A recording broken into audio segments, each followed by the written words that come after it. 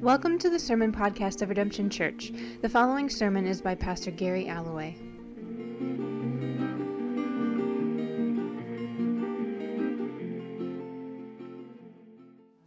Now Sarai, Abram's wife, had borne him no children, but she had an Egyptian slave named Hagar.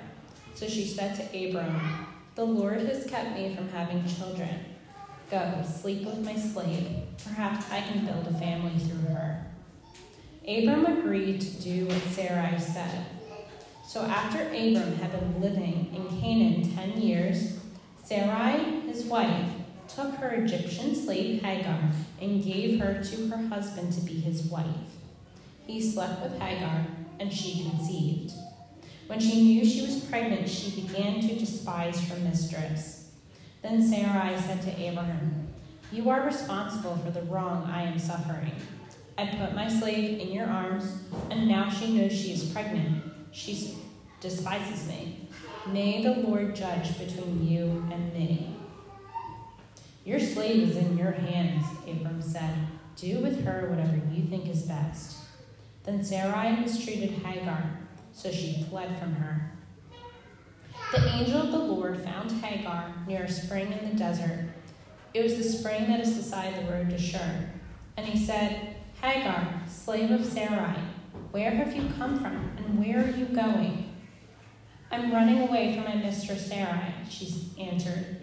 Then the angel of the Lord told her, "Go back to your mistress and submit to her." The angel added, "I will increase your descendants so much that they will be too numerous to count." The angel of the Lord also said to her, "You are now pregnant, and you will give birth to a son. You shall name him Ishmael, for the Lord has heard of your misery. He will be a wild donkey of a man. His hand will be against everyone, and everyone's hand against him, and he will live in hostility toward all his brothers."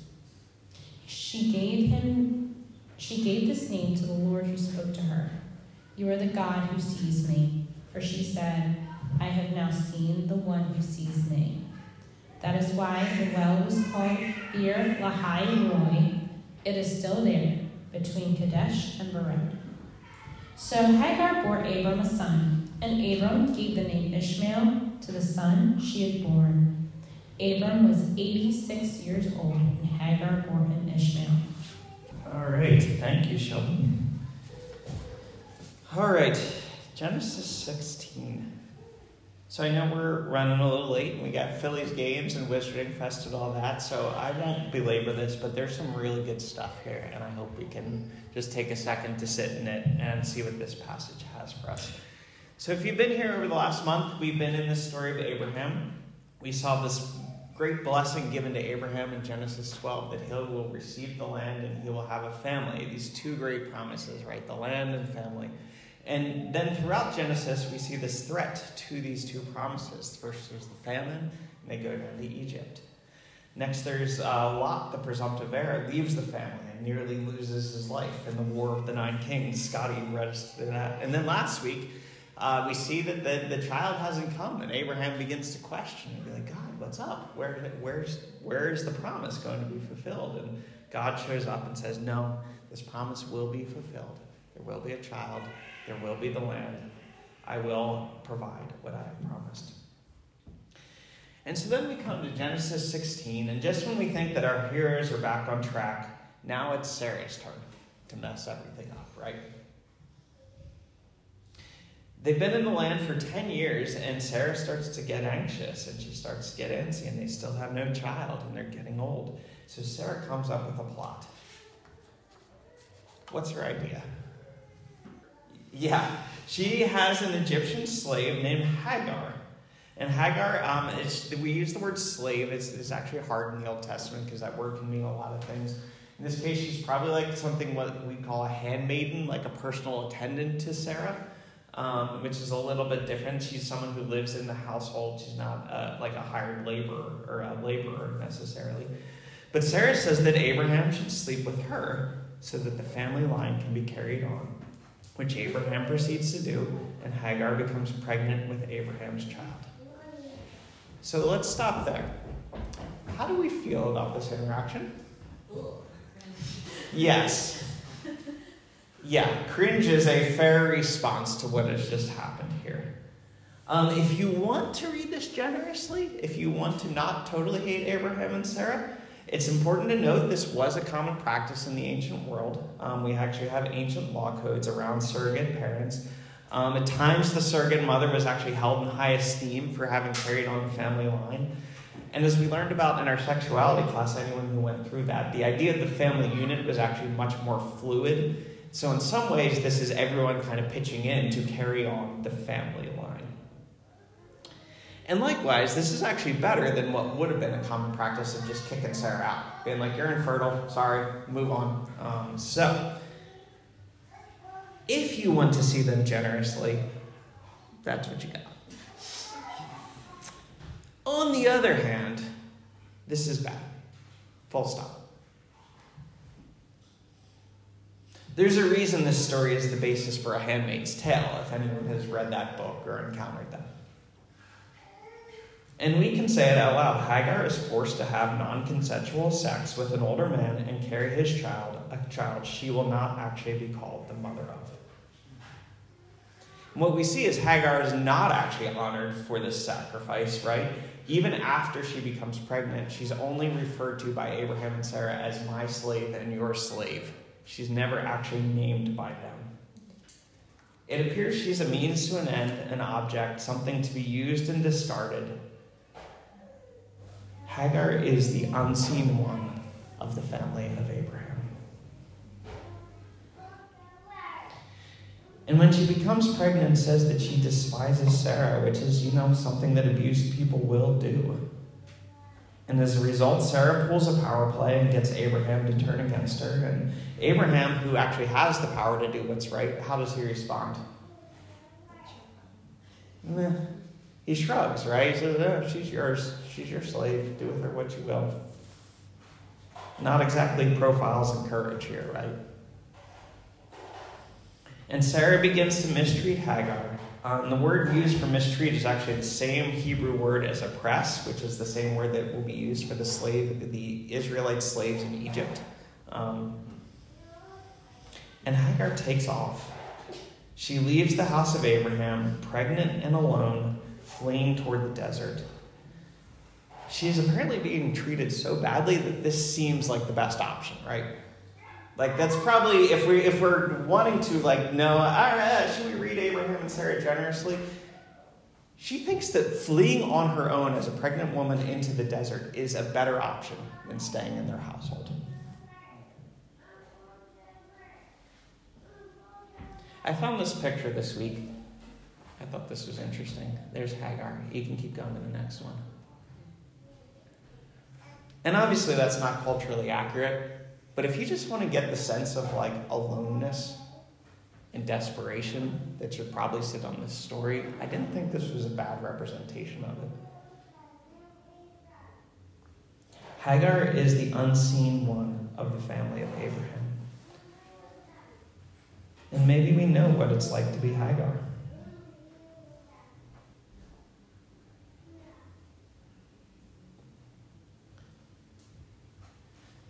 So Hagar walks into the desert alone, probably towards her death, right?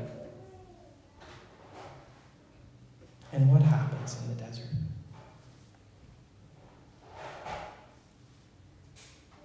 God sees her. Yeah. She meets the God who sees. And she names that God Alloway, which literally means the God who sees me.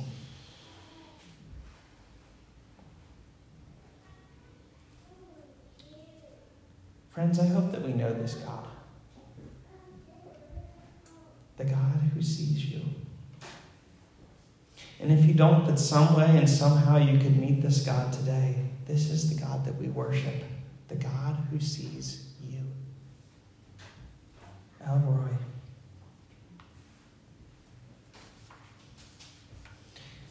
In all the ways that Hagar is unseen by Abraham and by Sarah, in all the ways the Hagars of this world are forever unseen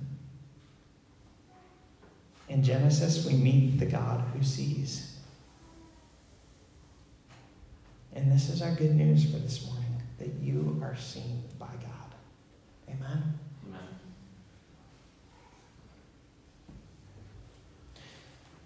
I do want to look a little bit more at this encounter that she has with God, because it's actually really profound. And of course, we're in the part of Genesis where it says she meets the angel of the Lord, but the angel of the Lord and the Lord can actually be used interchangeably. So she meets an angel or a person or God. It's fluid. That's actually how it works at this part of Scripture, so just go with it. But remember that I said that Abraham and Sarah never use Hagar's name. She's only referred to as my slave and your slave. Did anybody catch what's the first thing that the angel says to her? Hagar, her name. The angel says her name. She's no longer just an object. And it's funny, the angel begins by, not by telling, but by asking, Hagar, where have you come from and where are you going? Right? Like, this is God. God knows. But Hagar doesn't get another lecture. She's not scolded. She's not told what to do. The first thing God does is listen.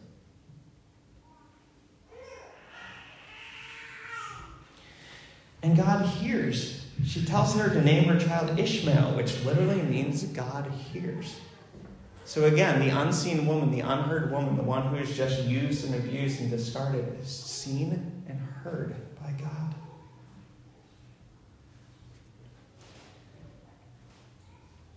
And God redeems her story, right? This child who is born out of abuse and neglect. She says he'll grow up to, the angel says he will grow up to be a great man, and he'll grow up to have a great family of his own. And like Abraham, his descendants will be too numerous to count.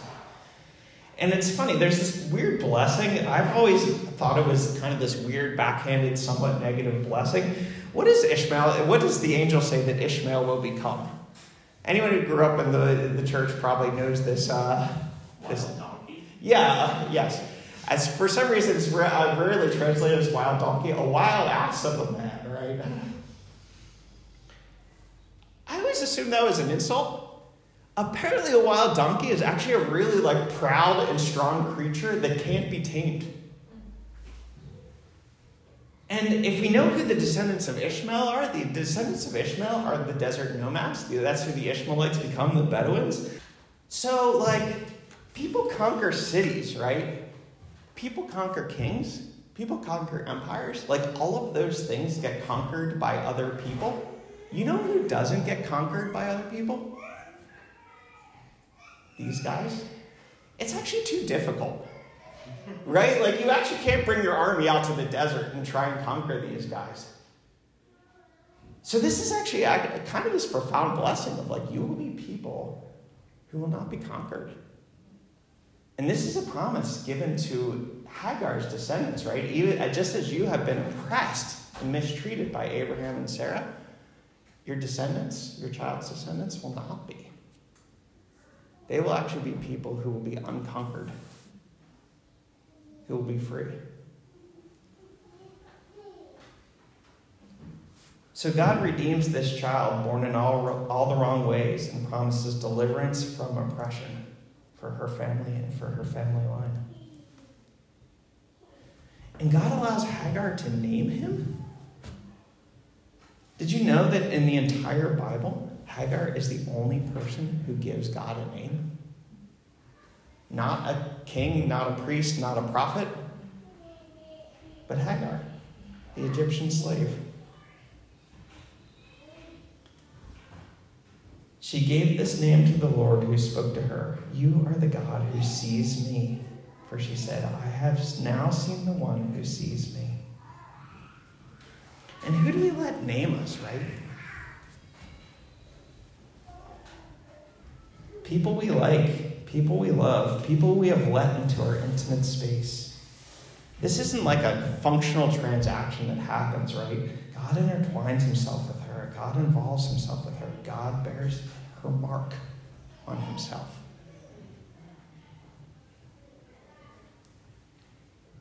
We can pretty easily put the Christ story on top of this.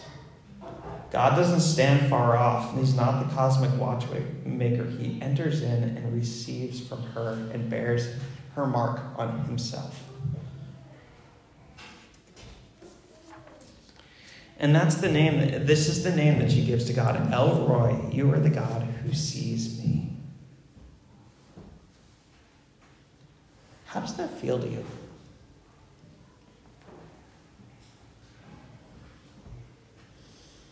I imagine it's a little bit like it is well with my soul. You can receive that on a pretty trite sentimental level, and in fact it could be used in kind of a dismissive way of you're suffering injustice, but God sees you, right?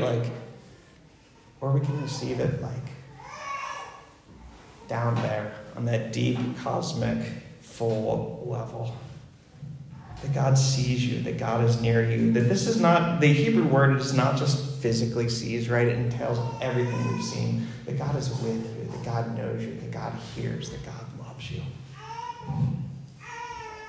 And God sends her back to be with Abraham and Sarah. This can feel a little bit confusing, and it might feel like it's that cheap version of God sees you, of hey, sorry you're suffering, but God sees you. But it should be said, first of all, she's a pregnant woman walking alone in the desert, so this might actually be for her own survival that she is sent back. But she is sent back with a promise, right? She's sent back that she is seen, that she is known, that she is loved, that she's protected, that her child will be protected, right? That she will be okay, and her child will be okay, and they will be delivered. She is no longer alone and unseen in the family of Abraham. In fact, we even see Abraham in the next chapter will be God, can Ishmael be the heir? So, we don't know whether Sarah ever warms up to Ishmael, but we actually see quite a number of things that say Abraham actually receives the child when he comes back.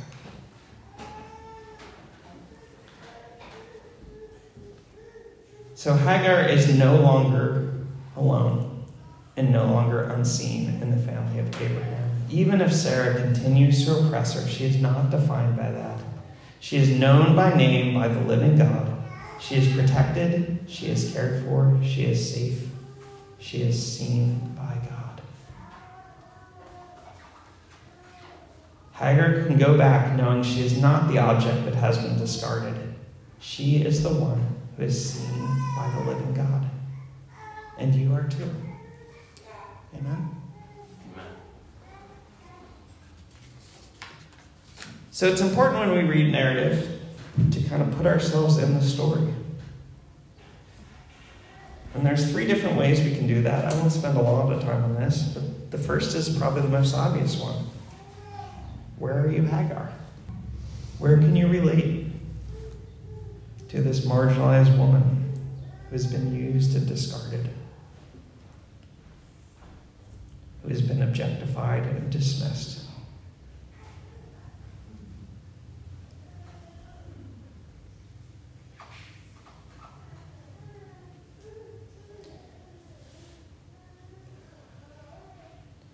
I don't mean to push into all our deepest wounds. This is I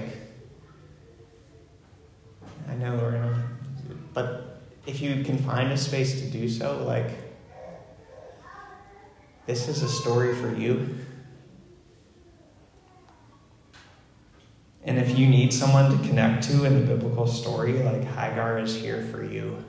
She is the one who is abused.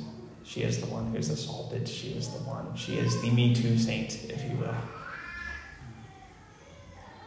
And I know for myself, in a week where things were nuts, I did try to live in this mantra a little bit. God sees you. God sees you. God sees you. And yet I also had to remind myself that this story goes deeper than bad fortune or a spare tire or a busted tire. I actually had to sit in it a little bit deeper to where are the places that I actually have felt abused or mistreated or taken advantage of or objectified. And it takes some work to let God into those spaces, right? But to know that God sees you. God hears you. God stops the lecturing and listens. God is there with you. So I invite you, if you're able, either this morning or this week, if you can, do that work. Let God into those spaces and know that God is the God who sees you. But it's also worth asking where else we can see ourselves in this story. Not just where are we Hagar, but honestly, where can we be the angel?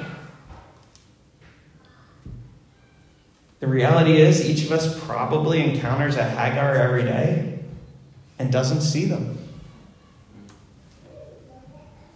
That's the nature of being Hagar, to be unseen.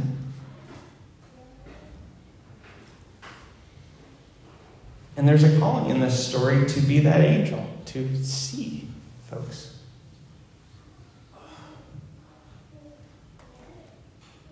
And I don't even always know what that means. It might just be actually making eye contact. It might literally just be making eye contact with the person who is being used and abused and discarded. It might be knowing their name in the way the angel knows Hagar's name. It might just be seeing them as a human being and nobody else is.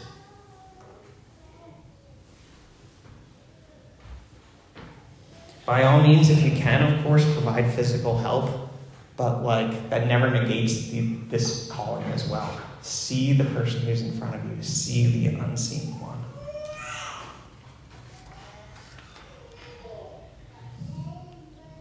And lastly, this one should sting a little bit if we're willing to do the work. But where are we Abraham and Sarah in this story? Where have we abused and discarded others? Where have we allowed someone else to become an object? Where have we allowed someone else to become your slave or my slave rather than Hagar? Where have we used someone, maybe even for a noble goal, but then just let them be a means to an end rather than a human being?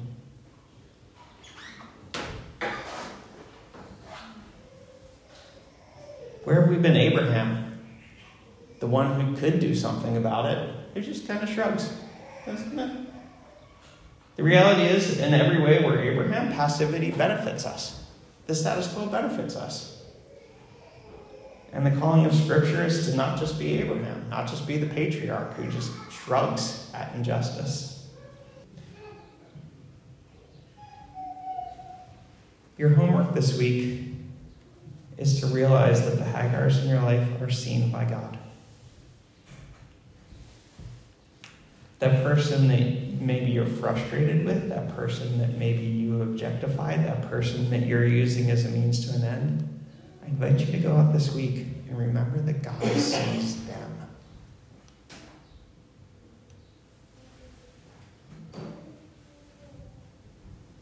And if you can, try and stay in that mode. God sees them.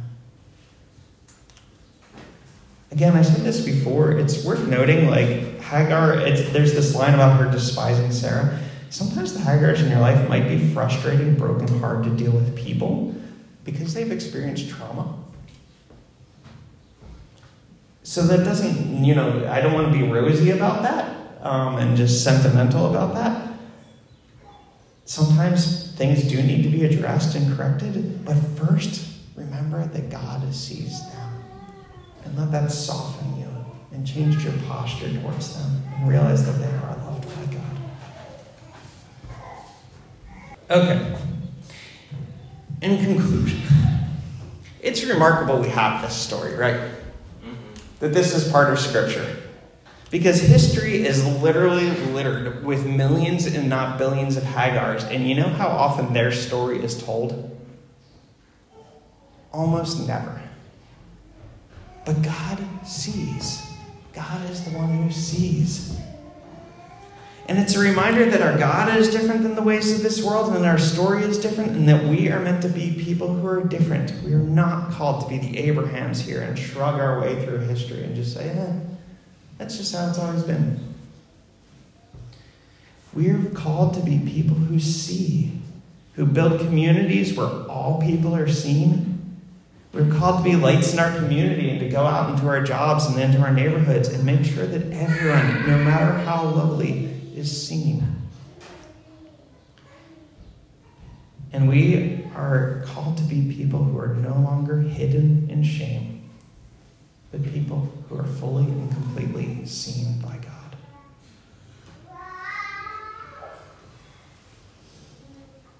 So I invite you to be seen by the living God. God sees you. God hears you. God will even let you name him. God loves you very, very, very much. To find out more about Redemption Church, visit redemptionbristol.org.